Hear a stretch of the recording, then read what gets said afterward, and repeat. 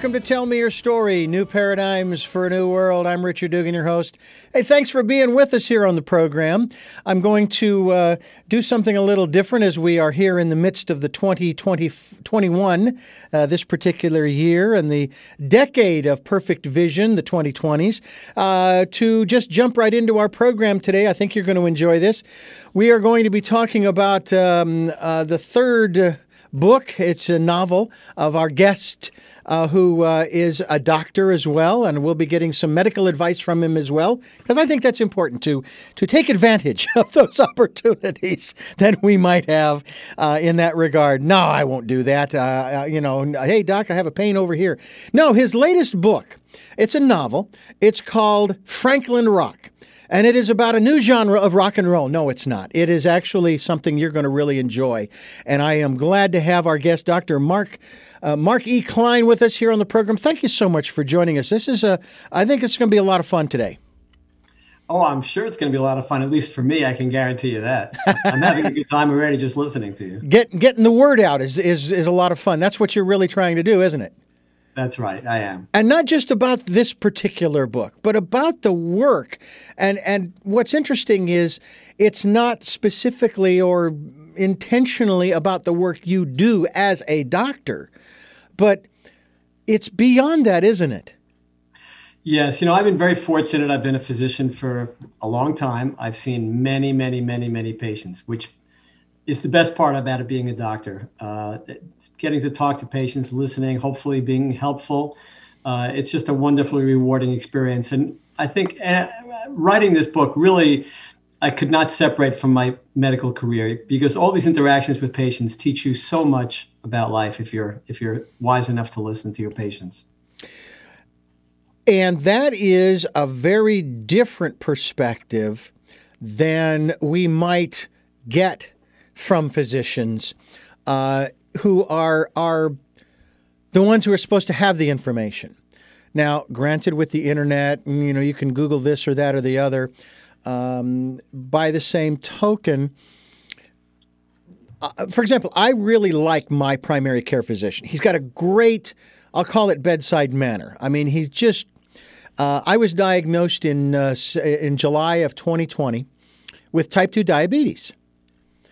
And I told him after the 30 minutes of shock wore off, I said, it's going to be a short-lived type 2 diabetes because I know what caused it, the pandemic.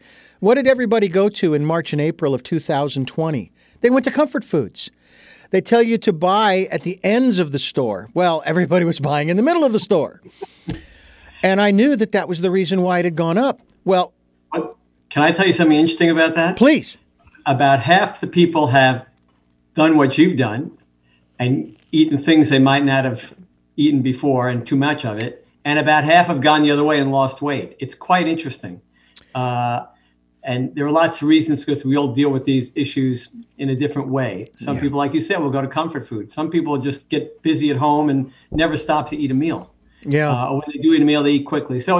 But all these things, like your experience getting that diagnosis, when you get a diagnosis like that, the first thing most people think about is, oh my God, what is this going to do to my life? Is it going to get shorter? That's question number one. And is it going to not allow me to do things I love to do? And one of the reasons I wrote this book, Franklin Rock, is because life is, to me, and I think to most people, not only precious, but fascinating. The question is, why are we here, and what are we doing, and what's this all about, and what's important, and what should we worry about, and what should we worry about? And my first two books were nonfiction books, and they discussed all those things. One was about the purpose of life, a tiny little topic I decided to take on. And the other one was a self-help book. But I realized that people love stories. People like to read stories, hear stories. And if I could create a story that was fun and interesting and somehow sneak some of those important messages into it, wouldn't that be all the better? And I think that's what I hope I've done successfully in Franklin Rock. Well, I will tell you that I couldn't agree with you more in terms of people's starting to take better care of themselves. Although, sadly, when we see the number of deaths due to this virus that has swept the globe, here in the United States, I heard a report specifically in New York City or New York, maybe it was New York State, and this was probably back in June or July. They went back and they did a research on the people who had passed and what they'd passed from. And 99% of those people that had died from the virus actually didn't die from the virus. They died, 99% died from underlying conditions, heart disease, diabetes, high blood pressure, and you can go on and name those things, which basically said that if they had been healthy, if their immune systems had been strengthened in some fashion, they might have survived. But because they weren't really, and I'm not saying that that they had bad lifestyles. Don't get me wrong, because I know a lot of this stuff is genetic too, isn't it? A fair amount, yes. Yeah, but if they had taken better care, they might have survived. Well, for me, in my diabetes diagnosis in July, and it was actually the 24th. The 23rd, I actually had 2 Cokes, okay? Now, here in California, we say that if you drink a Mexican Coke, one from Mexico, you're getting real sugar. Well, it's still sugar, okay? And, of course, when I went in and had my blood sugar checked that 24th, it was 544. That's a big number. When they ran the blood and they did the A1C, and bear in mind, my blood sugar was normal the last time they checked it, which was maybe a year or so ago, previous. But when they ran the A1C, it was 11.2. Well, the 24th, which was a Friday, my wife and I went to lunch, and we ordered what they love to serve out here is called a fried chicken sandwich, which has, of course, chicken, avocado, lettuce, tomatoes, and so forth, in a bun. Well, we said, no bun. We'll have salad instead of fries. So we started right then to go back to the diet, if you will, or the way we were eating before the pandemic, when my blood sugar was normal. And this is the key here. I dropped my blood sugar back to normal in less than 2 months. Good for you. I have not had a soft drink, and we're talking about the traditional ones, okay, Coke and that kind of thing, since the 23rd of July, 2020. Okay? When I start seeing these commercials for these pharmaceutical drugs that bring someone's A1C down to 7, I'm going, are you kidding me? Are you people getting out and exercising? Are you changing your diet? And I'm saying this to the TV, and my wife, who has been in the medical field for over 50 years, Doc, she says, well, you have to bear in mind that not everybody has the willpower. That's what I was going to say. This show is really about somebody who's got a lot of personal strength and willpower. Yeah. So good for you. It is hard for people to do. But I'll tell you something interesting. Please. I'm sorry. Go ahead. No, I was just going to ask you, how does one boost their willpower? How does one do that? I mean, do you have any insight as to how one does that? I do. And it's really, in a sense, what I write about and what I talk about in my book. It's what the Franklin Rock, the main character, is about. What when you stop and think about it, why in the world are we all here? What's this world about? And our first reaction, well, I don't know, but whatever it is, I want to hang around a long time. I want to live as long as I possibly can. Well, if longevity is a goal of life, or similarly being rich or famous, then people are going to act in a certain way. When they act selfishly, or when they, step on other people, or do things that we may not aspire to personally.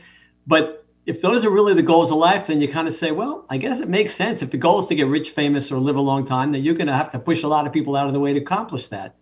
And you're going to worry a lot about it. But supposing that's not what life is about, supposing there's another story, well, then things like longevity and wealth and fame become less important and allows you to refocus your life. And that's where the willpower comes in. Because if you're focusing all your willpower on having a great time and who cares, what I look like, or who cares what my blood sugar is, and really I'm just gonna do everything I can to succeed financially, or whatever it is, right? You're gonna have a certain set of behaviors, but if those behaviors change, then you can all of a sudden refocus everything about the way you're living, change the focus that you have, and that's what's required for people to change the behavior. So in your example, you decided, wait a minute, I was a normal, healthy guy, and now I'm heading towards being a mess.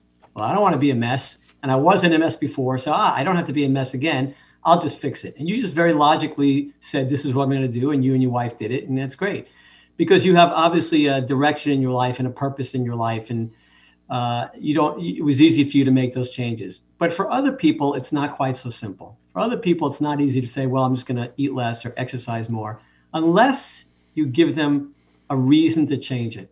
And to me, the reason to change the way you live is to focus on the things that turn out to be the most important. So, for example, I like to say most of us love chocolate cake. And if we're sitting around with a group of people and there's one extra piece of cake left, you're going to look at that and go, how can I manipulate the situation to get that last piece of cake? I really love chocolate cake and I would love the last piece of cake. Now, I got to be careful because I don't want to look like a jerk in front of everybody else. On the other hand, all the stress starts building up. How am I going to get that cake? When the truth of the matter is, if you give away the piece of cake, you're going to feel 1,000 times better than if you ate it. Not just physically, not because of your health, because it turns out that doing things for other people and helping other people is the most rewarding thing you can do. And I always say as a physician, for me, being a physician is a gift. If somebody calls me for help, and let me tell you, this happens 365 days a year. It can be a patient, it could be another doctor, it could be a friend of a friend, it could be somebody that just gotten my name from somebody. I get calls all the time. So what do I think? God, am I thinking, oh my God, I get no peace even on my days off or on vacation? No, I'm thinking, lucky me. Why lucky me? Because when somebody does it, they're implicitly saying to me, I trust you. I value your opinion. Well, how great. That's the best thing you can have in this world, for people to trust you and honor you with that. So as a physician, I always felt a physician who complained about a late night phone call, well, I guess it was every night you didn't sleep would be a problem. But generally speaking, it's an honor to do it. And I think that's the lesson. One of the lessons I've learned in life is giving and helping is not only rewarding, but I think that actually happens to be the secret, one of the major secrets to life. And that's one of the major themes in Franklin Rock. Well, what I really enjoy about these kinds of stories is the underlying messages that are put in there. And it takes, and I'll be quite honest with you, it really does take someone who has a great talent for weaving those kinds of messages in. Did you know that you were a good, as opposed to maybe a great, and maybe you are a great storyteller, and putting things down into words in this regard? Well, it's very kind of you to say that. I'm not the kind of person that says I'm generally great at anything. Usually at least once a day, I try to decide why I've been such an idiot, but because I think that's a healthy way to live. But when I write, something magical happens. But it's not just for me. I think anybody who creates anything has had this experience. You get this image in your head, whether it be music or art or literature. If you're creating these things, they just kind of show up in your head. You don't really know where they come from.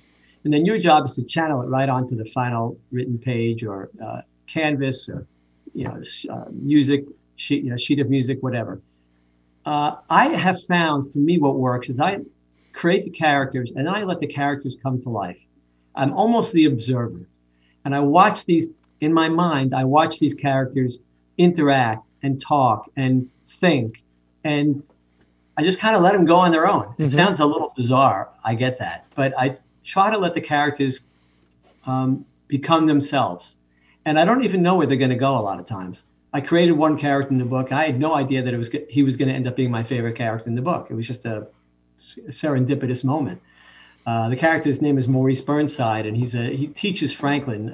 Franklin Rock starts as a college student, and he realizes he's chosen for some important mission, but he doesn't know what it is. Eventually finds out that his job is to fix the world.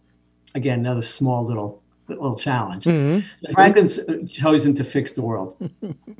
And he has a mentor, as every good character who's got to fix the world has to have a mentor. And anyway, he explores through his interactions with people. And that's another major theme in the book, and a major theme in life, by the way. Relationships are pretty much everything. You can ignore pretty much the rest of the world, and if you focus on relationships, you win. You've got it. And I like to say the only thing that changes in life is the set. You go back 5,000 years, doesn't matter what society you go back to, the same stories are playing out, the same interactions among people, the love, the greed, the hate, the anger. All these things are playing out again and again and again and again, which is an important theme of life, I believe, that these things just keep recurring. So anyway, Franklin goes through all these things, and the stories about his adventures and how he gets to the point where he's really ready to fix the world and actually starts to do so. It's a super optimistic book because if you haven't figured it out by now, I'm a super optimistic guy. Yes, I see the world in a very positive way. I think there's a reason we're here. I think it's a great reason, and I think if you just focus on relationships, you'll get out of life what one needs to get out of life. And I can promise you that. Well, I guess I can't promise you anything, but I feel strongly that that the goal of life is not longevity. It doesn't matter how many days you live. It doesn't matter how much money you end up with. It doesn't matter how famous you are. It really depends on if you learn to be a kind, generous, caring person who understands that relationships are the most important thing. And as Maurice Burnside, the character I mentioned, says in the book, when you begin to place other people's troubles ahead of your own, the burdens of your own life instantly lift. By the way, I have to say, Maurice Burnside, what a great name. Where'd you come up with that?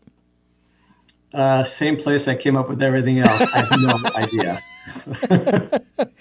Kind of like me with this program, The Universe Asks the Questions. I'm just along for the ride. Exactly. Yeah. We're talking with Dr. Mark Klein. He is the author of his latest work. It's a novel called Franklin Rock. I encourage you to get a copy of it. The website where you want people to go to find out more about this work, as well as the other books, the other two books that you have, and the work that you're doing, where would you want to send them? To my website, it's my name, Mark, M-A-R-K-E, middle initial E, Klein, K-L-E-I-N, Mark E. Klein, M-D, like doctor.com. Mm-hmm. And Klein doesn't seem to follow the rule of I before E except after C, except sometimes like Y and neighbor or in neighboring way. Neighboring way. I can't believe I remember that from English. Very well done. Oh, my gosh. This is fascinating. And the thing that is so fascinating is what I'm about to share. I want to share this with you as well as our listeners very apolitically. This has nothing to do with politics, but what I'm going to say, I think, has been borne out in our current history. When the former president of the United States, who was elected in 2016, began his run, as I am watching the events unfold, I'm watching the personality that is expressed and shared with us.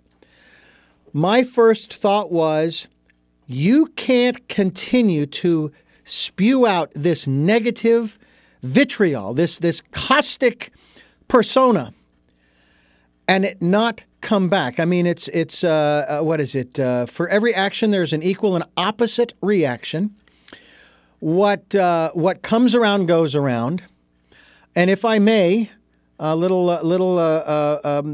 disclaimer here, language. Karma's a bitch. And what happened to this gentleman is exactly what I was saying back in 2015 as the days and weeks and months unfolded. There's no way that he's going to escape some form of retribution if he doesn't die of some internal metaphorical or what have you, hemorrhage of some kind, heart attack, high blood pressure, etc., diabetes for all we know. You just can't do that and sustain whatever it is that you're trying to sustain. It's kind of like what you were just talking about, that the reason we're here is relationships. That's the reason. Well, apparently, he hasn't gotten that. Well, it's to learn. It's to learn from relationships. Learn from relationships, and the relationships are the vehicle from which we learn how to move from being a child to a successful adult and having completed a successful, fulfilling life. And I'll say just a comment on what you just said about President Trump. One of my rules to try to do, again, I talk a good game, like most people. But I know the right thing to do is to judge people favorably, to assume the best, not the worst. Right. It's very hard to do. And every time I get it wrong, every time I don't judge somebody favorably, I get a slap from the universe at some point, kind of like what you just said. Always, never fails. Yeah. So the main reason that Donald Trump's, the things you described are a problem is because I can guarantee you he's not happy. Yeah. You can't be happy being angry and treating people poorly. So whatever you think about his politics, it's fine. I respect, like I said, half the country loves his policies, half doesn't. I'm fine with that. Sure. I'm not one of those people who freaks out when the other side wins. No, me neither. Me neither. Because people are entitled to their opinion. I respect people's opinion. And I can tell you something else. I am not always right. And I would tell people the one thing you should always think about when you're in a discussion with somebody is to stop and ask yourself, could I be wrong? Right? You need to say, could I be wrong? Because the answer usually is, yeah, I could be wrong. Right. Yeah. So at any rate, if you want to be happy in your life, kindness is the key. Yeah. Caring for other people, giving to other people, judging people favorably. These are the key things. Don't run down a hallway and yell at somebody of the other political party or get in their face at a restaurant or whatever it might be. Don't do that, because I'll tell you two things will happen. One is you're going to be unhappy. That's not a way to get a calm, happy life. And that's not a way to get a fulfilling life. The number two is what you just said. It's coming back. Yeah. Right? It's going to come back and whack you in the head at some point. I agree with you. I've had that experience in my younger years, which apparently I've learned enough that I want to stay humble. And just as you say, I want to be happy because I've had situations where I get a little bit too big for my britches, and the universe has a way of, straightening me out. Doesn't that just stink? Don't you just hate that? Well, on the one hand, yeah, I agree. Absolutely, I agree. I hate it. It's not fun. By the same token, it's like, aha, okay, there is the sign that tells me, do I want to go through that again? All right, my comeuppance. Do I want to go through that again? Not really, because I didn't like it when I got punished by my parents. And getting punished by the universe, so to speak, and I say that euphemistically, or getting a correction, if you will, isn't always fun. And I don't feel good when that happens anymore, and so forth. And I will tell you that, again, this has nothing to do with politics. This has all to do with personality. There were two things that happened over the last 5.5 years. The first was that I went through 4 phases, and one of the last phase that I went through was shared with me by one of our guests on this program. And I'll just skip the first 3 at the moment and just go straight to what they said when you are faced with a bully, because that's how I have seen this gentleman as a bully from my grade school and high school days. He says, you let them say whatever they want and so on and so forth. And then you look them straight in the eye and you do it with all sincerity and you say 3 simple words. I love you. They don't know what to do with that. It knocks them back on their heels. And so I'm sorry, go ahead. No, please jump in. There's a story, there's a short little vignette. Franklin Rock travels in time. But he doesn't travel in time for no reason at all. He travels in time for short bursts to learn things primarily and to meet the people he needs to meet and so on. But there is one episode where Franklin Rock goes back and he shows up, even though he's an adult, he shows up as a child. So he's in his child's body. And I think it was like 2nd grade, and comes upon the schoolyard, and the class bully is having a catch with another kid, and Franklin says, throw it to me or something, and the kid throws the ball directly at his head as fast as he possibly can. Knocks Franklin down. Right. Now, remember, Franklin Rock, he's a kid, he's a 2nd grader physically, but he's a 21-year-old at that point in his head. And he gets up and he walks over to the kid, and he thinks in his head, I can have this kid on the ground with my knees on his throat in 2 seconds because I know what to do. But instead, he walks over to him and does something like that. He doesn't say he loves you, but he says, everybody wants to like you if you were just a bit nicer. And I can tell you how to do that. I can guarantee you, if you do what I tell you now, if you apologize to me, all your classmates are going to love you. Something like that. Yeah. And the kid looks at him and goes, really? He says, yeah, try it. He says, if it doesn't work, you can beat me up. right? And and the kid steps back and says, Franklin, I'm sorry. And all the girls jump up and all the kids come around and say, oh, you're so nice. We knew you could be nice, and bang, right? Yeah. So exactly. It might be hard for somebody to say, I love you, but it's not so hard to realize that the person who's most in pain at that point is generally not you. People don't treat other people so horribly if they're happy, if they feel good about themselves, if their self-esteem is high. They don't do that. These are the people that do that are people who are on the opposite end of the spectrum. They've been treated terribly in their lives. They're angry. They have no self-esteem, whatever the reasons might be. Yeah. I'm not excusing. I'm just saying that's the way it is. You can turn that around. Mm-hmm. My staff often calls me the patient whisperer. I didn't know about it. For the first 20 years, I didn't know they called me that. They said, don't you know we call you the patient whisperer? I go, no, why? He goes, because you can turn every patient around. And I never thought of it, right? But, rather than get into a confrontation with a patient, first of all, it's not fair because most patients have a problem. They're scared, they're worried, they don't feel well, whatever it is. So they're starting out at a disadvantage. And I got some of the information they want.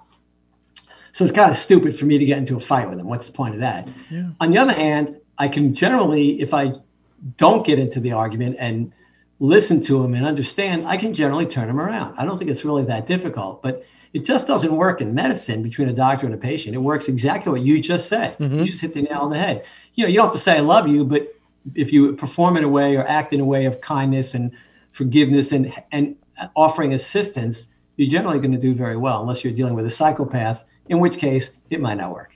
Well, that's true. That's true. But by the same token, I would say that even psychopaths are in that same category that you just described. Yeah, they're not happy. To be a joke. It didn't work too well. Yeah. Now, I interviewed a gentleman who actually wrote a book in regards to psychopaths. And he said, or narcissists, if you will. And he said that, yeah, we see all the negative stuff and we really don't like it and so forth. But he says, there's one element that people are not looking at, and objectively. There's a lot we can learn from psychopaths because they're the ones that get things done, okay? They're the ones that actually, granted, a lot of times they will violate, quote unquote, the rules, okay, to get things done. They'll step on people to get things done, but they have that drive, okay? That is something we can learn from, that if we really want something without stepping on people, without breaking the rules, we can do the same thing. And I'll use that example of my diabetes, my type 2 diabetes. In less than 2 months, I had it down normal. And so I'm looking at that and I'm going, okay, how can I use that to motivate me in other areas of my life? I did that in less than 2 months. And then my doctor was saying, hey, it's going to be a long journey, Richard. And I'm just going, no, it's not. And and it wasn't that I took the bull by the horns per se. As I said, my wife and I just went back to the way we were before the pandemic started. And my blood sugar was normal and so forth. I think you bring up a very important point, which is success does breed success. And it's especially important in kids. So I don't know about you, Richard, but you've been in a mall or a store and you see some parent just yelling at their kid and it just breaks your heart, right? And that gets incorporated into that child's psyche. Whereas a parent who says to your kid, "You're smart. I know you're smart, and you're a good kid." Now, maybe the kid isn't Albert Einstein. Maybe the kid isn't really the best kid. But the more you tell that to your child, the more that child thinks, yeah. And then you say, not only are you smart, but if you work hard, you can do anything. And then you start out with a small project, and the child succeeds, and you go, "See, I told you could do it." Mm-hmm. I'm smart, my parent loves me, and I can do anything. Well, there you go. You're on your way, right? You're on your way. That kid is on his way, so on his or her way. So, yeah, having that sense of success to know that you can do something. And then what you said, I thought was incredibly important. Most people don't say that. You had success in taking care of your medical situation, but you immediately translate that into how can I take that success and do it and move it towards or apply it to the other areas of my life. Yeah. Exactly. I mean, that's fantastic to do that. I think, everybody, or most people, I think, or maybe everybody has the ability to do that if they want to, instead of wasting your life. Yeah. Focus it. And I guess that's the key right there. If they want to. I mean, I guess it goes to how badly do you want it? You know? Well, I would say, I think you'd agree that most people want to be happy. Yeah. So what generates happiness? I can think of two major things that generate happiness. One of the relationships we talked about, which I think is paramount, right? So you and I, believe it or not, in this short time have developed a relationship, right? So it's not a nothing relationship. It's an important relationship. And who knows where it's going to lead or, what's going to come of this. But at the very least, we've shared some really good ideas. So relationships are key. The other thing are the accomplishments that you manage to accrue in your life. And it can be tiny. You learn how to make a little woodworking project, or if you're like to cook, you learn some new recipes, or it doesn't matter what it is. But when you start a project and you finish it, like when I finished, this book, right? So I have this book in my hand. When I got the copy of this book in my hand mailed to me, I went, wow, that's pretty good. Right. Thank you.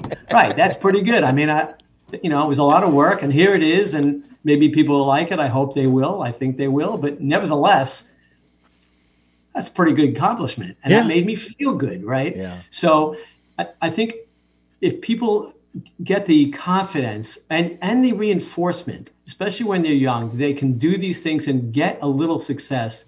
That sensation of being successful just carries over and makes you want to do more. It's the people who've never had the encouragement, the love, the reassurance, and never got those successes that are going to have a harder time later on. It's not impossible to turn it around. Yeah. Yeah. Life is a long time. You can turn it around like 2 days before the end if you want. But the point is, the more you get that along the way, I think the better. And that's kind of what I try to do as a parent. Yeah. Well, you kind of alluded to this when it came to politics and government, I look at history, and it's more recent history in the last, let's say, 40 or 50 years. And I'm 60, so that's my history. I know that a lot of people, they would get so wound up. For example, when nominees for, let's just say, the Supreme Court are announced by the given president, whoever it is, doesn't matter who it is, and the other side just goes ballistic, all right? And where I learned this was during the Reagan years. All right, I was in my 20s, and I learned this in the Reagan years. I can't remember if he appointed 2 or 3 who served on the court. And what was fascinating to me was how once they were in, appointed by a conservative president, everybody's thinking on the other side, oh, God, conservative, they're going to destroy the country by making all the decisions in a conservative manner. And all of a sudden, they hear these cases, and they rule, if you will, in the other direction. Then you would have thought, wait a minute, this is a conservative court. How could they rule this way? And what I learned was because they don't write their positions based upon politics or ideology. They base it on the law and the Constitution. And so every time somebody is nominated and then approved by the Senate, I'm going, so what? So what? Big deal. And here we have, in the last 4 years, we had a man who nominated 3 conservative judges, and people went absolutely bonkers on the other side, just absolutely ballistic. So you bring up something. I'm sorry. Yeah, and then you start seeing the cases coming out, and I'm going, see, I'm trying to tell you people, it doesn't matter who's nominated. Just do it, and we'll see what happens. You had a comment. Let's extend that thought a little bit. Yes, please. Really good point. So one of the themes also in Franklin Rock is about choice. So what you're talking about is, a choice was made, and oh my God, we know how this is going to work out. It's going to be terrible. If let's say in this case you were on the left and you saw these 3 conservative justices appointed, you go, this is the end of the world. We got to change everything. It's a disaster. Okay, I share your feeling, by the way, completely. I don't have an ideological position, but I absolutely share your position, because you never know how a choice is going to work out. And that's not just in picking Supreme Court justices. It's in everything. So when you make a choice, each of us makes so many choices every day. When you make a choice, the truth is you have no idea how that choice is going to work out. You think there's a best choice, you think there's a right choice, but it turns out it's not true. And I'm going to explain why. When you make a choice, that choice, as soon as it's released from your body, let's imagine it like a little molecule coming out of your body.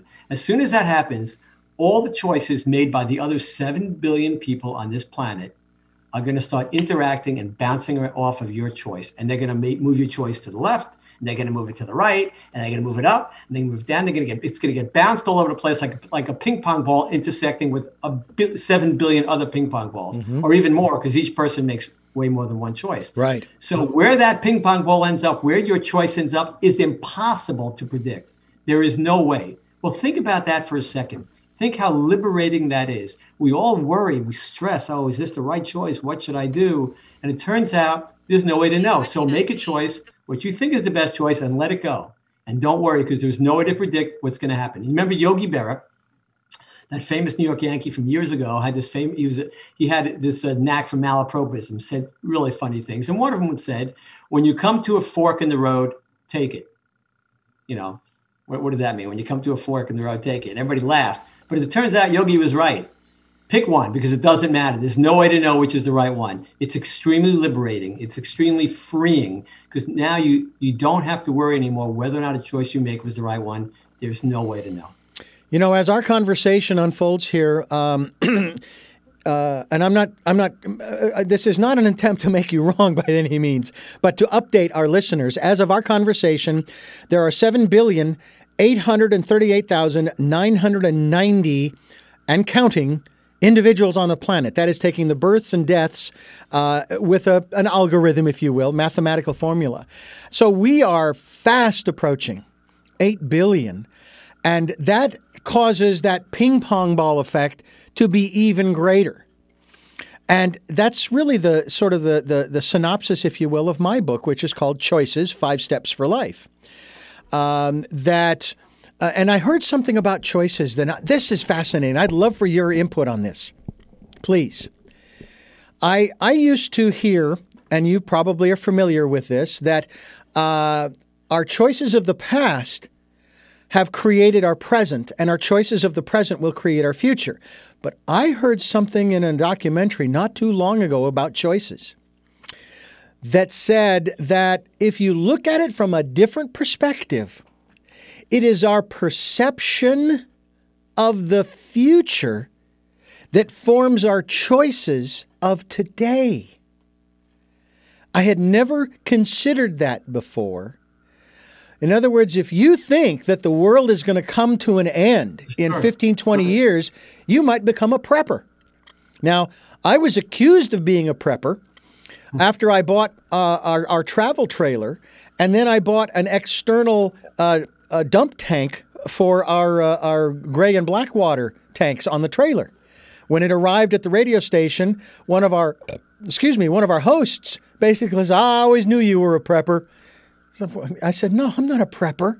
I just need this external tank because my wife used the trailer at our house as a spare room of sorts, and we sometimes use the water in there, and I've got to dump it so that it doesn't build up and so on and so forth. But I thought that was so fascinating when I heard that. Let me just add something about the choices. I don't want to mislead your listeners and certainly you. You made the choice not to drink Coke and eat the bun, right? That's a choice. It was a smart choice. I'm not talking about choices like that. No. I'm just talking about when you get to a thing, I don't know which job should I take? Yeah. Right. What school should I go to? Right. Which vacation should I take? Things like this. You have no way of knowing. In terms of the future, do we have time to talk about time? Absolutely. Yes, we have time. And by the way, if you want to travel in time, let's go nuts. Okay. That's excellent. So as I mentioned, Franklin Rock travels in time. Time to me, as my wife would tell me, I'm totally obsessed with time. And I'll tell you why I'm obsessed with time. Because time, I think when you understand how time really works, and I would tell you the vast majority of people have no idea, because it's very complex, but it changes the way you look at the world. So let me give you an example. So if you were to ask most people about how they see time, they would picture a timeline. So like on the left side of the timeline, you'd see ancient history, Mesopotamia, the Egyptians, whatever you want. Then you kind of move to the Roman Empire, Dark Ages, so on, and you get to the present day. 21st century. And then if you look to the right, that would be something called the future. And it's a blank sheet of paper. There's nothing on that line. But that's not how time works. And this comes from Albert Einstein, his theory of relativity, his first theory of relativity called special relativity. But without boring people, basically all time exists the same. And if Albert Einstein was sitting here, he would tell you that the past, present, and future are just an illusion. All time exists contemporaneously in that sense. So let me tell you a great way, I think, to think of this, so people's heads won't blow up. I like to think of time as a jukebox. So if you're standing in front of a jukebox and you have all these records in front of you, and let's say we're going to play the oldest record to the newest record, and we're going to put the oldest record on the left and the newest record on the right. We're going to play all these songs in order, all these records in order. So you put your money in, the first record comes out, boom, and it gets played. Song is over. What happens to that record? Does it explode? Does it disappear? Does it melt? Is it gone forever? No, it just kind of slides back into its slot, and it stays in that slot forever till you pull it out again. So that's how moments of time are. Each one lives in its own little slot, and it's there forever. So you can go back and think about the day you met your wife. I hope that's a good memory for you. I assume it is. You're still married. So you go back. That moment that you met your wife is just as alive as the moment you and I are talking now. Now, that's a very hard thing to wrap your head around because we don't see it. But it's just like the record in the jukebox. It's there forever. Now, what's the implication of that? Well, there's a couple of implications that I think are important. One is that in a very real sense, we never lose anybody. Now, in this era of COVID, when we've lost 400,000 people and heading north of that, and most people we know have had some loss, and we haven't, as I often say, the other diseases haven't taken a vacation, right? They're still around. Mm-hmm. People still dying. 500,000 people are dying of lung cancer a year, and so on and so forth. So there's just a lot of death, and especially now, there's a lot of loss. But the truth is you can't lose anybody because the moments you were together never go away. And I'm not making this up. This isn't some metaphysical new age guru speak. This is the way it works. This is physics. Yeah, yeah. I find that extremely comforting. The other thing you can pull out of this knowledge is that the future has already been written. Now, people would say, well, does that mean we have no control over the future? I would just say it's probably a little more complicated, but the future has already been written. That we know. So that's one of the reasons Franklin Rock can travel to the past and actually travels to the future. Those moments are just like the same records in the jukebox as record number one. Record down the road in the future is already in its place in its jukebox. It's very difficult. It tells us something very important. I like to just say it tells us the world is not what we think. Our assumptions of life are not what you think. Death is not what you think. So I would tell people, don't worry about death. Don't worry about it. I can't tell you what happens. I don't know, but I can tell you, don't worry. It's all part of this whole process. And it doesn't matter whether you live 50 years or 70 years or 100 years or 20 years. It doesn't matter. That I know. So take a deep breath. Don't fret about it. What happens after? I have no idea. So you have to get another guest on your show for that one. I'm not going to tackle that one because I don't know. No. But the point is, these are very comforting themes. To know that you really never lose anybody. That death is not what you think it is. That the world is different. That allows you to focus on what's important. Getting back to those relationships. Getting back to being a kind, generous person and helping others. Dr. Mark E. Klein is my guest. His latest work is Franklin Rock. Franklin Rock is the title of the book, and markeklein.com is the website, which we will be linked. Mark E. Klein, MD. I beg your pardon, MD. Put an MD at the end there, and then .com. markekleinmd.com is the website, so we certainly hope that you will go there as well. By the way, this also speaks to what I talk about in terms of choices. And, you talked about, when you come to the fork in the road, take it. What was it, Yogi Berra said? Yogi Berra. Well, what's interesting is when you talk about how the future's already been written, I would have to say that in one sense, the future's already been written, but in multiple timelines because it depends depends upon which choice we make, whether it's one of 3, one of 4, one of 5, one of 6. And once we make that choice, then we go down that path to that future again, as you say, that has already been written. And the other timelines, they'll just sit there and and so forth. There are even those who tell us that we are living multiple timelines, and it's just where our consciousness is focused. For example, maybe in our dreaming time, when we're sleeping, we might travel to one of those areas.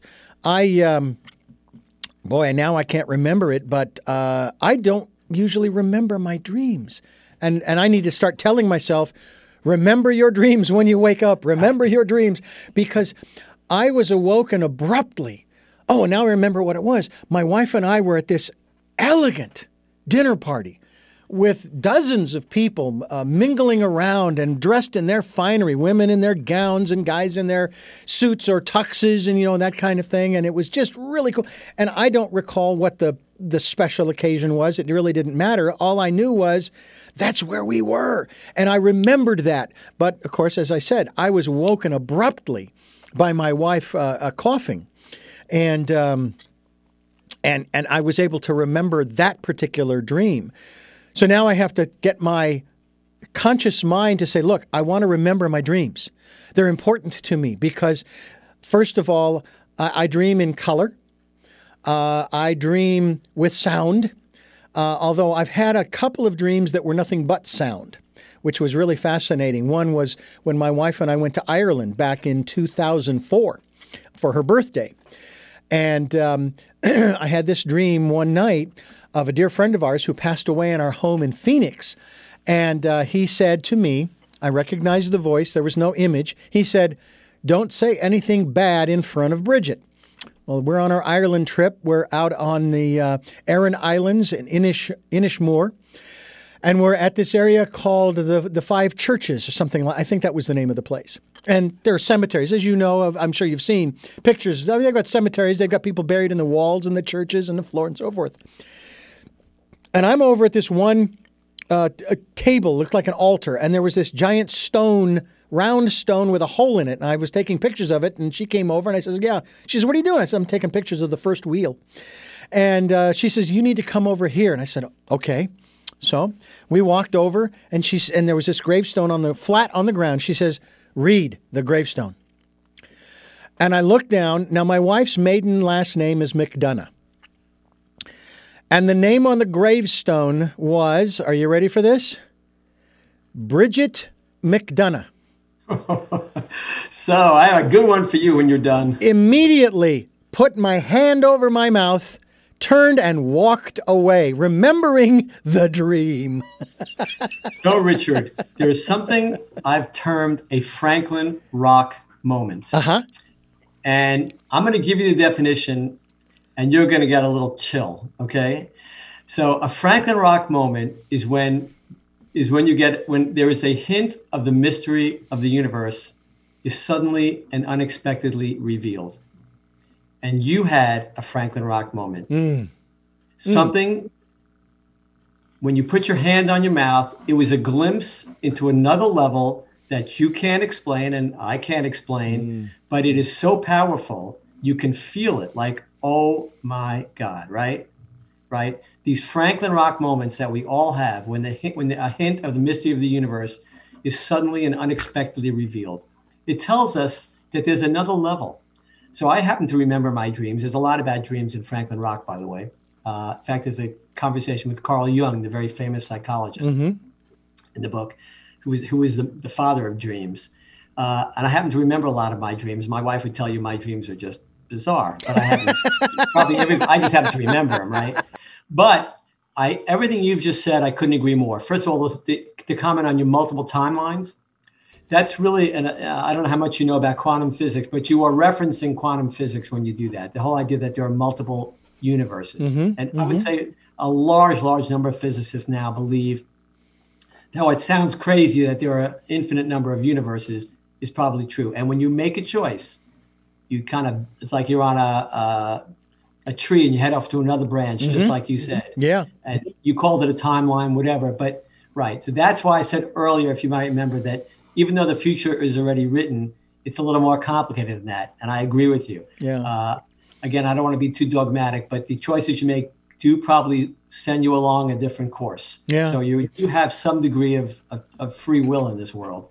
Deja vu moments are very interesting, too. I was 7 years old. I remember this distinctly. I thought I was going to go crazy as a 7-year-old. Why would a 7-year-old think they were going crazy? But I did, because every time I turned around, I'd go, I've been here before. And I would turn again, I would do something else. I've done this before. I had never done it. That, to my recollection, I hadn't done it at all, ever in my life. 7 years old, I hadn't been around long enough, and yet there I was.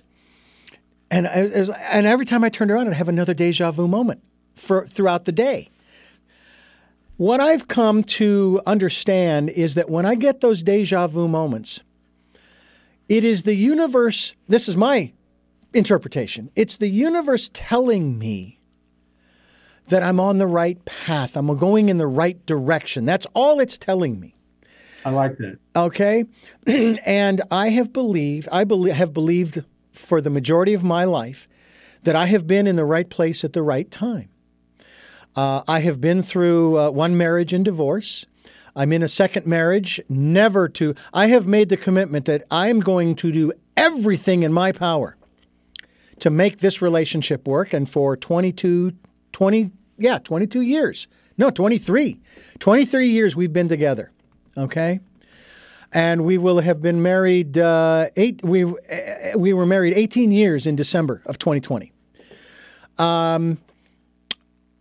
I've worked for a number of different radio stations, and what's interesting is, in spite of the stereotypical, you move from station to station in your market or around the country over and over again, and yet I stayed at one station for 15 years. I stayed at another station. I'm actually at one now that I'm almost reaching that 15-year mark also. I've done other jobs other than radio. I will tell you that as much fun as I have doing these interviews, there's only one job I would ever go back to because it was so much fun. Believe it or not, it's not available anymore. I wish it was. And that was when I was a paper boy on the bicycle delivering newspapers, because I got to meet some incredible people. So doing these interviews is kind of like that paper route, if you will. It's really very cool. Yeah. It's about the relationships. Yeah. What you're responding to are these great relationships. Of course, that's why it's so much fun, honestly, to be a doctor. So I was with my wife. My wife was we were at some type of gathering. Maybe it was at her church, and this is a number of years ago. And her pastor was a very nice guy, and at the time. And we were just meeting, I think. It was the first time. And he said, "What do you do?" And I told him I'm a doctor. And I said, he said, "How do you like it?" I go, "Well, it's great. I get to help people every day. I get to meet these people. You know, it's great to have the opportunity to help somebody every day." And I looked at him and I went, "Actually, you have the same kind of job, right?" So it's true. He's a pastor. What's he doing? He's helping people, right? That's what he's up to, right? And it's the same thing. So when you were a paper boy and you had the interactions with all these people, that's nothing better than that, right? It's nothing better than meeting people, developing relationships, even what I call little small ones, like on your paper route, or even a conversation like you and I are having, who've never met each other, but clearly, we already have a relationship. Yeah. That's where the joy is, right? Yeah.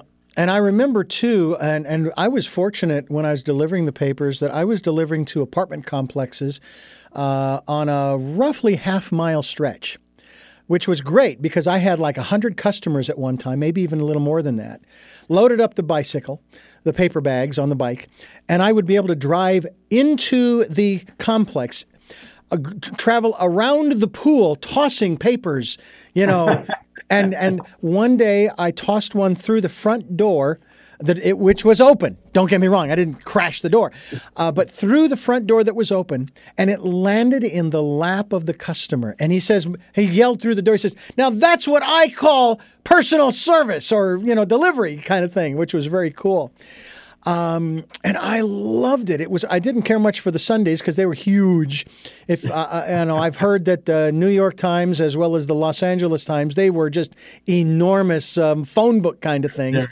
Arizona Republic was kind of like that in Arizona, in Phoenix. But it was so great. I mean, and the money was fine for a high school kid. It was, sure. And that was really that was my first actual job as a kid growing up. So and ever since then, It has just been that. And I think that's what the newspaper industry, or at least the paperboy portion of it, really taught me, was about those relationships. And I mean, I met some fascinating people. I think about that from time to time, and I try to think about those people. Some of them have probably passed on. That may be true, at least as far as our present reality is concerned. But they haven't really, because I still remember them. I have good news for you. Not only do you remember them, you're still delivering that newspaper. Yeah. Oh, yeah. Those moments are still alive. It's such a, again, I call it a comforting thought to be able to know that joy you had, you are still experiencing that joy back on the other side of the jukebox. Oh, yeah. So, yeah. I think those, they're more than memories.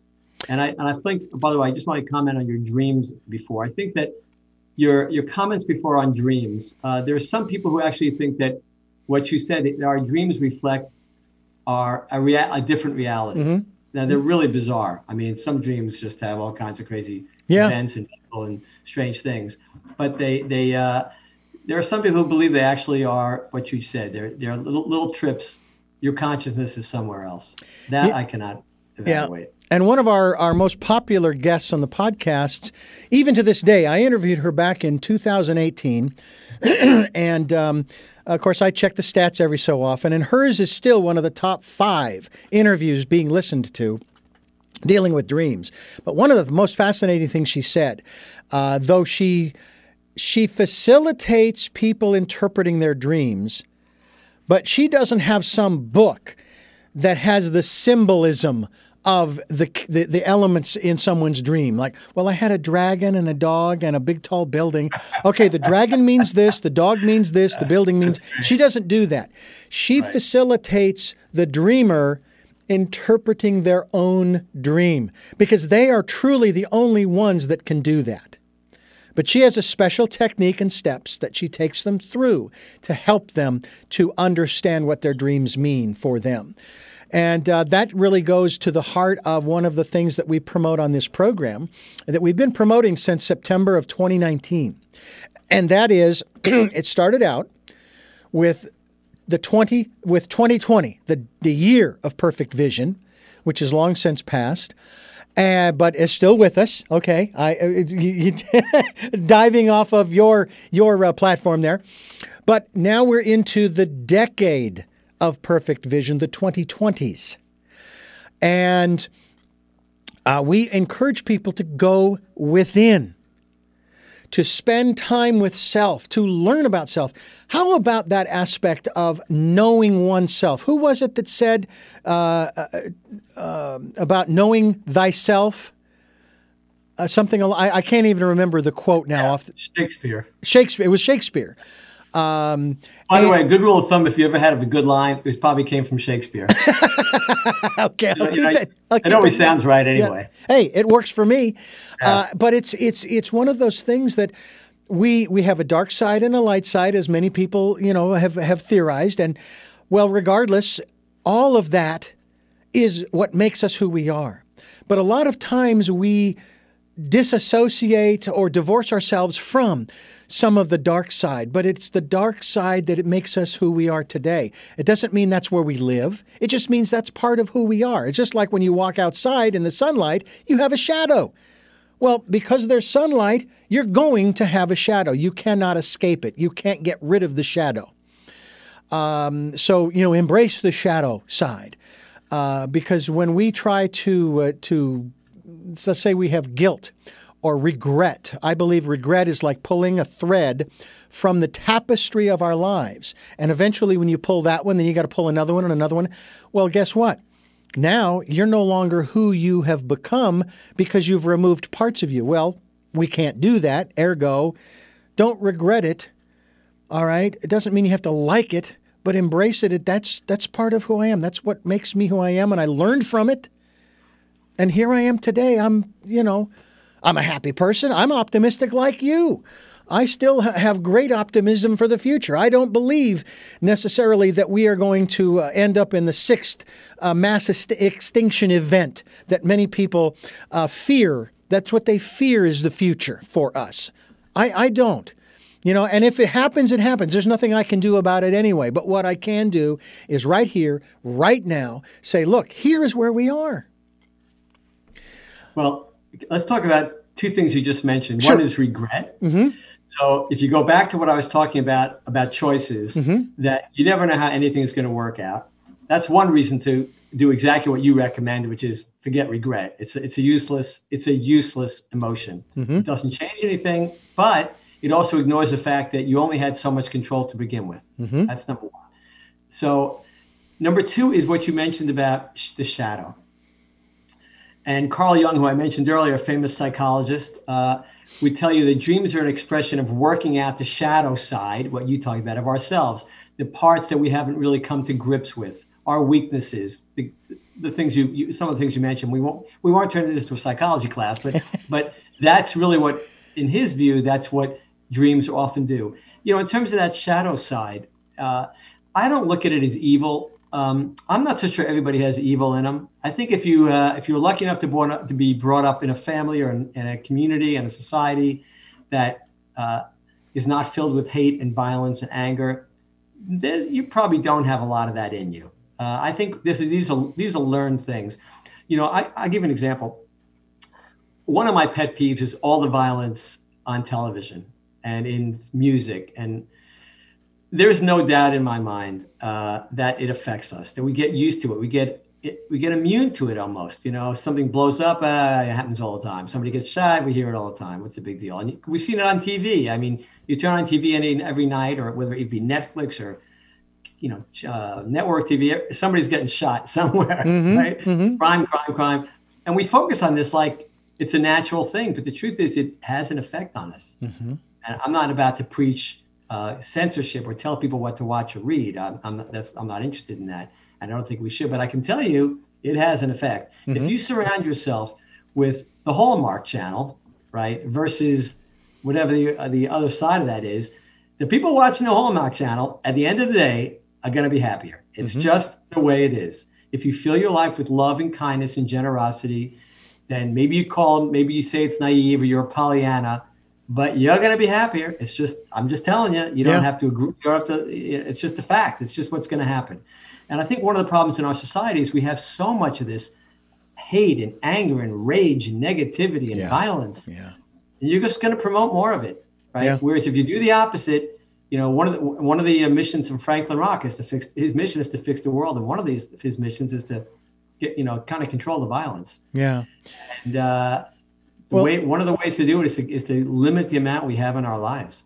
Well, there's a step in my 5 Steps to Life, the book Choices, and that has to do with match your personal input to your choice. Now, my wife, and this book is based upon a question that I asked her as she entered into the surgery to remove the cancerous lymphs and so forth. And I asked her, and I actually phrased it this way. I mean, I still remember when I stood in front of her in the bed there, and I said, what do you want to do? Do you want to live or do you want to die? Now, that seems awfully blunt to someone who's facing potential death, because she was, I believe, at stage 3 or 4. And she, of course, had made that decision. She told me later she had actually made that decision weeks earlier, but nonetheless. And so when you make a choice, you have to surround yourself with the people and the experiences and the personal input, as I say, what you read, what you listen to, what you watch, what and so forth. You need to have all of that match what it is you've chosen. And if you want to live, then you need to surround yourself with those things that support that choice. I almost had to ask her, but I didn't because she has to make the choice. But I almost had to ask her not to let her ex-husband come around. They were still friends, and they are friends to this day, which I think is wonderful. But I said, he's just being negative. He's constantly, talking about the downside of the cancer and so on and so forth. And that the chemo may not work and this and that and the other thing. And I'm thinking, you need to tell him to either stop talking like that or not come in until he can make the shift. But again, I just have to be there to support her the best I can. And so I couldn't agree with you more in that regard. I myself have to because my wife does like some of the crime programs, like 48 Hours. Yeah. And the movies and the zombie programs like The Walking Dead. I don't like the program because of the sound of the zombies. That's like fingernails on a chalkboard for me. I really don't like it. Well, I've not heard that before. That's a good one. Oh, but what I have to do after we have watched a movie or two or a program or two of that kind of stuff, even if it's 11:30, 12 o'clock at night, I've got to go over to Hulu and I've got to watch at least one or two episodes of American Dad or Family Guy or King of the Hill. I got to watch, or Futura. I got to watch a cartoon. Now, I already know they're stupid. And that's why I watch them. Because they're stupid, they're funny, and it's kind of like... you need to cleanse your head. There you go. I got to cleanse my head's palate, so to speak. You know? It's kind of like mouthwash for the brain. And then I can kind of go to sleep. So I couldn't agree with you more in that regard. We're talking with Dr. Mark E. Klein.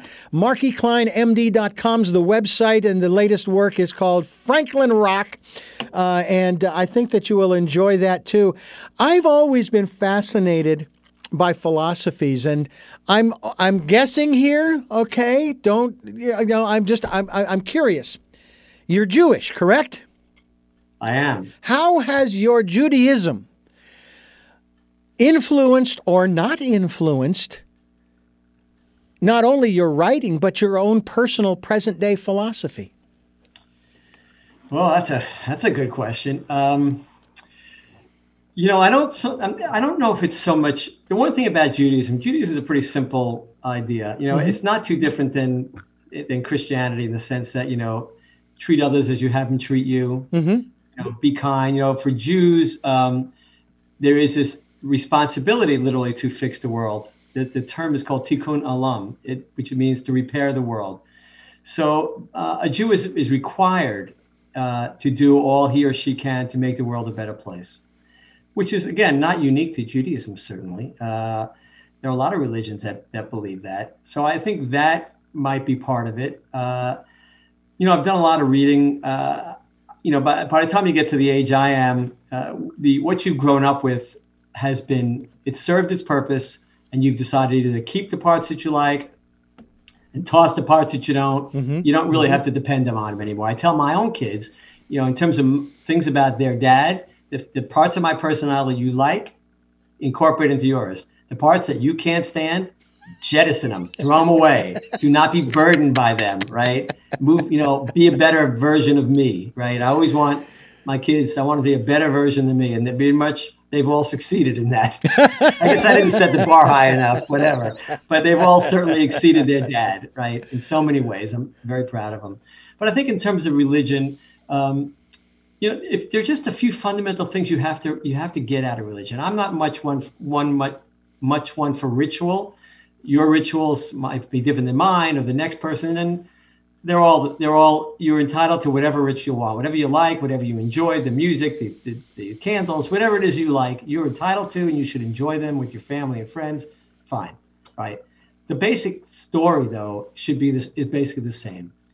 Be kind, be generous, leave the world better than you found it. Make something of your life also. As you mentioned earlier, right? You had this urge to take your success in your diabetes control and translate it into doing other things.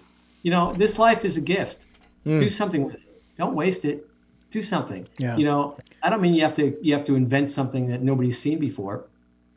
But if you've helped enough people, if you've been kind, if you've been generous, if you've done whatever you can with the tools that you were given, great. Then that's your goal in life. I always say goal in life is to start low and end up high as a person. That's all we really have to focus on. If you do that, and we're not going to get it right all the time, we're all going to do stupid things. My list of stupid things, we don't. How long is this podcast? We wouldn't have enough time. If we started at the first second and started listing all the stupid things I've done, we would run out of time. That's right. But that happens to us, true of everybody. Maybe people aren't done as many dopey things as I have, but most of us have, right? Hey. So that's okay, but that's the whole point. The whole point, I love when a politician says to another politician, 10 years ago you said this. Well, that politician is involved and no longer believes whatever stupid thing they said 10 years ago. We should give them a star for that, not chastise them. You want people to think the way they were when they were 16 or 20? Yeah. No, you want people to grow. You want them to change their minds because they've learned, they've experienced, right? Yeah. Don't beat up politicians for changing their mind. If a politician doesn't change his or her mind, find another politician. There you that go. Person stuck in cement. There you go. Absolutely. By the way, I wanted to touch on one thing we discussed earlier, and again, this is about our dark side. I did some study regarding the Old Testament and this concept of the devil, Satan, Lucifer, Beelzebub, whatever you want to call him. And from the Jewish perspective, and this is also in conversations I've had on this program with rabbis, I love interviewing rabbis. I absolutely love it because of their insights, especially into the Old Testament, the Torah, in regards to some of the questions that I have.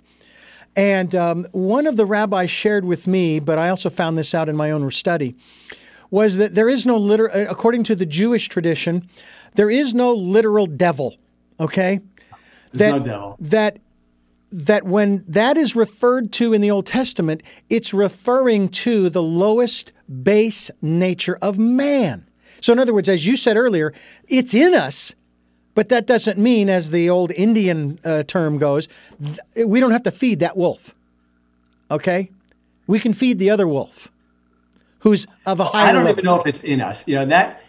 I try not to say things that I really have there's no way I can have knowledge about. Right. My personal feeling, I don't believe there's the devil, and I don't believe that we're born with this little black pot that you can fill up or not fill up. Okay. I think if there's evil in somebody, you know what? I'll give you an example.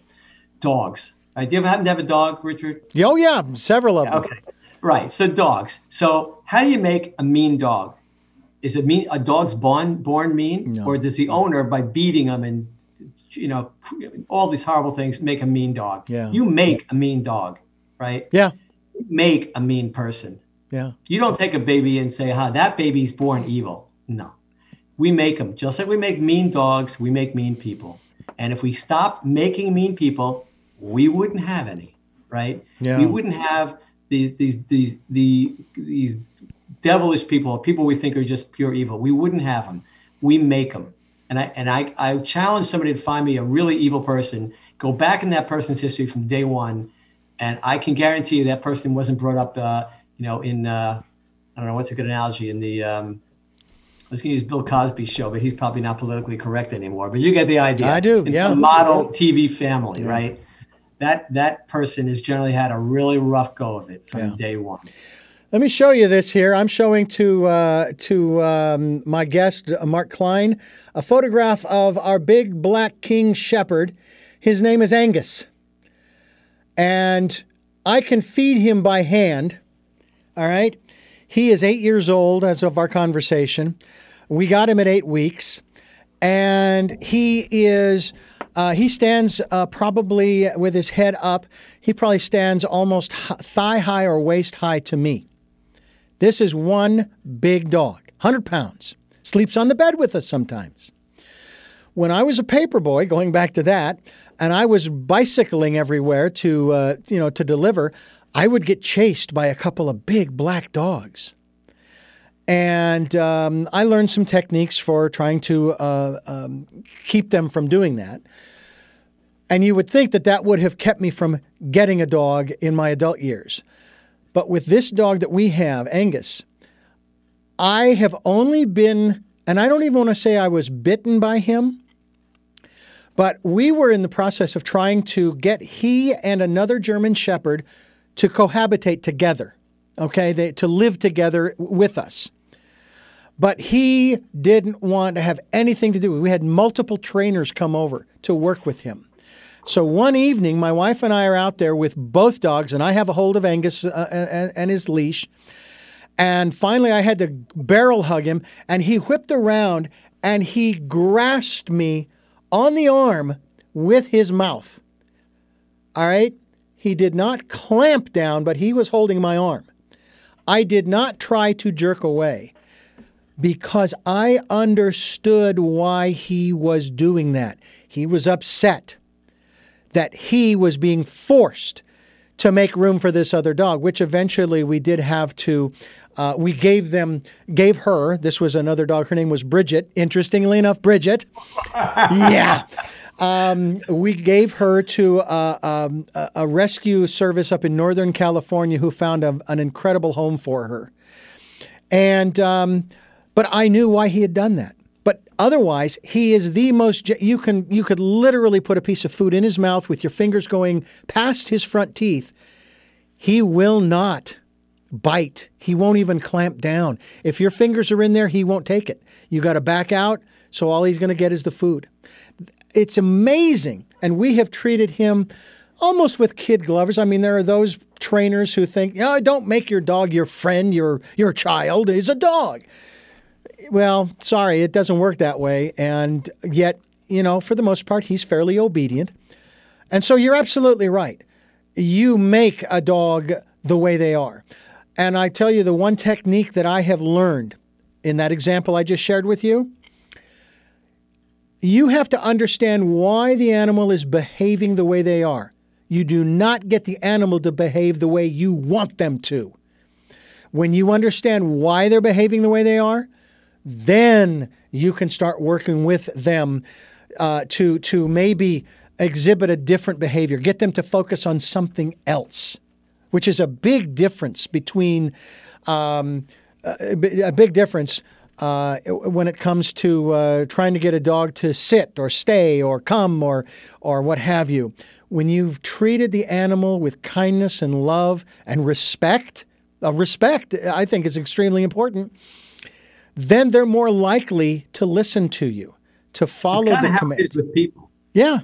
Yeah, exactly. If you treat a person with respect and you're interested in what they said and you give them a chance to talk and hear them out. Yeah. Exactly. That's how it works. This conversation is fascinating, and I want to continue it. First of all, before we wrap things up, tell us about the other two books, that come before Franklin Rock.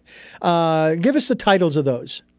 So the first book was called What Do I Do Now? A Handbook for Life. And it's a self-help book. There are chapters on relationships, of course, chapters on marriage, for instance, chapters on honesty and integrity, chapters on friendship. There's also a chapter called Dumb Moves, which are the kind of things you probably want to avoid. But the short answer, a dumb move is something that can either hurt you, kill you, or permanently ruin your life. So you want to try and avoid those. The second book was called The Currency of Life, Uncovering the Clues to Why We're Here. And it looks at clues in science. We mentioned some of them today, physics. Mm-hmm. But it's not a physics book, but it does talk about some natural science things that give us clues to what the world is about, why we're here. Right. And also things about life. I'll give you we have time for a real quick example? Sure, absolutely. Because this is mentioned in this book. Maurice Burnside, one of the characters in Franklin Rock, talks about it with Franklin and says, he tries to explain to Franklin why he, let me see, I want to get this right. I'm afraid I'm going to mess this up. So we'll leave that out. Let's continue on. Sure. We'll get back to it, but I don't want to spend too much time. I can't make it concise enough to. So no we worries. Don't spend too much time on it. We'll have you back. You can refresh, and we'll have you back on the program to talk about that. I find it fascinating that the guests that we have on this program, the guests who have been on programs I have produced, have enabled me to get what I like to refer to as my metaphysical PhD. I have no paperwork to back that up. Some would, of course, use that to say, well, yeah, it's piled higher and deeper, Richard. That's but that's okay, because there's a pony in there somewhere, I swear. So pile it up higher and deeper, and I will go after it. But this is just fascinating stuff. I love these kinds of conversations. And I also love when, it sounds strange to love this, when I get a guest who does not have a problem with saying, that's an interesting point, but... And I had that happen once, and the gentleman expressed his perspective on what I had said, and I listened to it, and I took it in, and I'm going, yeah, I like that. Well, there goes another one of my straw huts up in flame, which is was my response to him, and I'll burn all my huts. Just remember, your guess could have also been wrong. That's true. I love the saying, we both can't be right, but we could both be wrong. Oh, that happens every day. I love that saying. I also love the saying that I was given when I was 21 years old and in a period of comeuppance where they said to me, Richard, it is always best to begin in doubt and end in certainty than begin in certainty and end in doubt. And I've really held to that. I had a conversation with my sister once. It was on a Thanksgiving afternoon as my mother was cooking in the kitchen. And we were having this conversation in the wrong place, the kitchen. And my sister was real concerned about my salvation. And I told her, I said, my beliefs of yesterday are not my beliefs of today, are not my beliefs of tomorrow, because I'm still alive.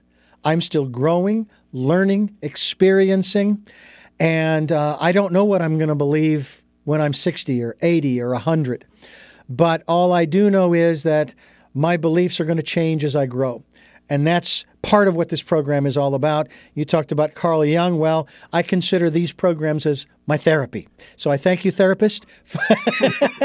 And he's even an MD, folks. I can get a prescription from him for whatever ails me. And that prescription, of course, is going to his website, which is markekleinmd.com. I can get it filled by getting one of his books, including Franklin Rock, and we certainly hope that you will do the same thing. Mark, I want to ask you three final questions, but before I do, I have to mention to our listeners, those of you who are listening or even watching on YouTube, listening on SoundCloud, iTunes, TuneIn Radio, Spotify, Stitcher, Player FM, Blueberry, and other podcast locations that you folks are reposting our interviews to, or on this fine radio station on Sundays at 7 a.m. and 7 p.m. or Monday mornings at 1 a.m. I also want to tell you that if you resonate with these programs and what I and Dr. Klein have been talking about today, we encourage you to support us financially if you can. That's why we have a PayPal and Patreon account. That's for your security as well as ours. We also ask you to go to markekleinmd.com to find out more about our guest and his the work that he's doing. And then, of course, participate in the Decade of Perfect Vision, the 2020s. Please spend time going within, getting to know who you are, because that's the first thing you really need to do is know who you are. You're not going to get, if I may use the phrase, you're not going to get anything fake. All right? It's all going to be real because it's going to be coming from within you. Listen to that still small voice. Find that quiet, peaceful place where you can re-energize, rejuvenate, recenter, refocus yourself so that you can then find out what your life's purpose is and go out and live it. Live it full, thrive in this lifetime. That's what we encourage you to do. So now back to our guest and the three questions that I like to ask, and you probably have answered some or all of these in the context of our conversation here on the program, but I like to ask them directly. And the first question is, who is Mark E. Klein? How come I didn't get these questions ahead? For this very reason. Honestly, it's not a difficult question. He's a guy that doesn't take himself too seriously, that tries every day to help as many people as he can. He tries to do the right thing and realizes that pretty much every so often he's going to do something pretty dumb, that it's going to make him laugh. And he's also a guy who thinks that humor is one of the fundamental requirements of any life. Eat, sleep, and try and laugh as much as you can. What is it that you hope to or want to achieve through the work that you're doing now? This is going to sound so trite, but I just want to try and do anything I can to try and make the world a better place. Meaning, more specifically, less violent, more kind, more generous, more educated. And I think these are the kind of things that I think if most of us focus on this, and it's not a unique skill that I have, but I think it's very important because that's what's going to end up making all of our lives, as you just mentioned, far more rewarding. Mm. And finally, what is your life's purpose? Try not to screw it up too badly. I think it's what I said before, to try and to move the needle, to move the world away from violence and away from anger and away from unhappiness, exactly in the other direction, to a world of peace and kindness and generosity and happiness. There's nothing wrong with being happy. But if you're going to be happy, just remember, it's going to require a fair amount of laughter at others and at yourself. One of the things that's happened in this society is, you grew up like I did. Sticks and stones can break your bones, right? Mm-hmm. And words can never harm you. Well, not anymore. Yeah. Not anymore, right? Yeah. Who's worried about sticks and stones? It's those words that are going to hurt us. Well, if we all just step back and not take ourselves too seriously and realize that not everybody's trying to hurt us, and just give people slack, judge people favorably, it'll all work out a lot better for everybody. Give everybody the benefit of the doubt, ladies and gentlemen. Absolutely. And Dr. Mark E. Klein, thank you again for joining us here on the program. This has been a great pleasure. And, you talked about this relationship, and I'm just going to say it. I'm going to say it, ladies and gentlemen. I can't help it. I feel a bromance coming on. I really do. This has been fabulous. I want to have you back. And you know what? I'm not to be too heady here, but I've had the great pleasure of interviewing Bernie Siegel. I know you're familiar with him.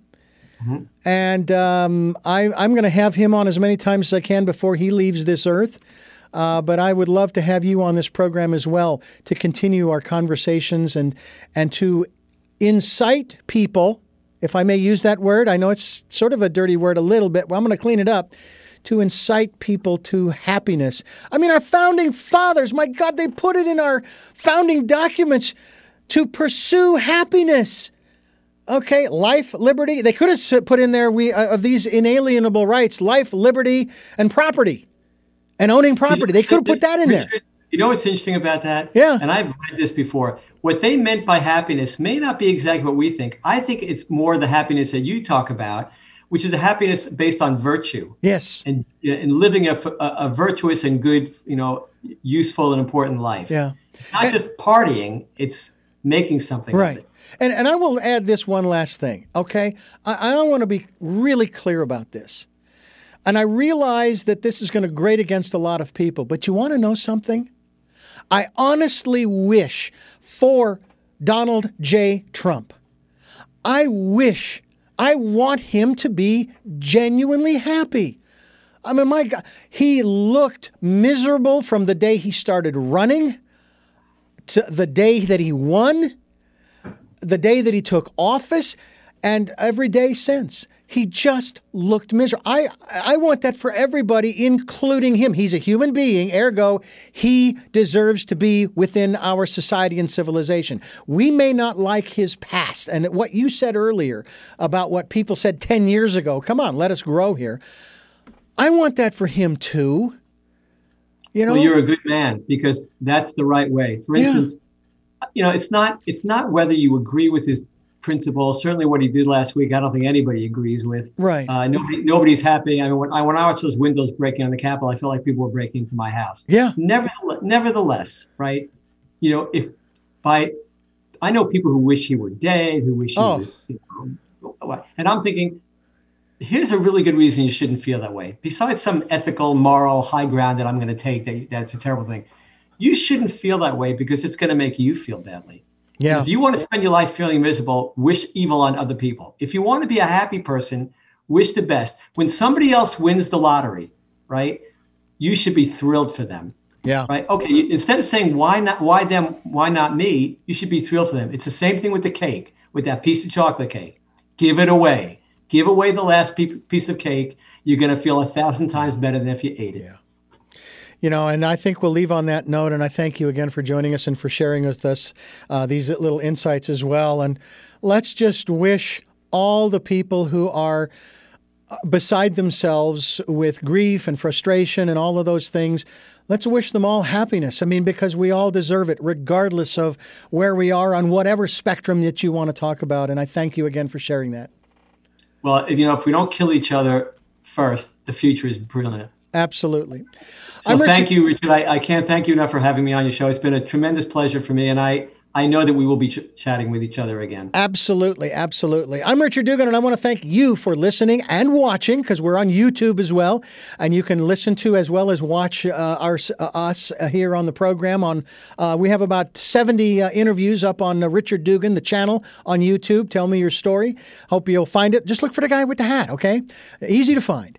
I'm Richard Dugan, and I thank you again for joining us here on the program, and we hope that you will join us again for our next broadcast, podcast, videocast. Until then, love to Lal.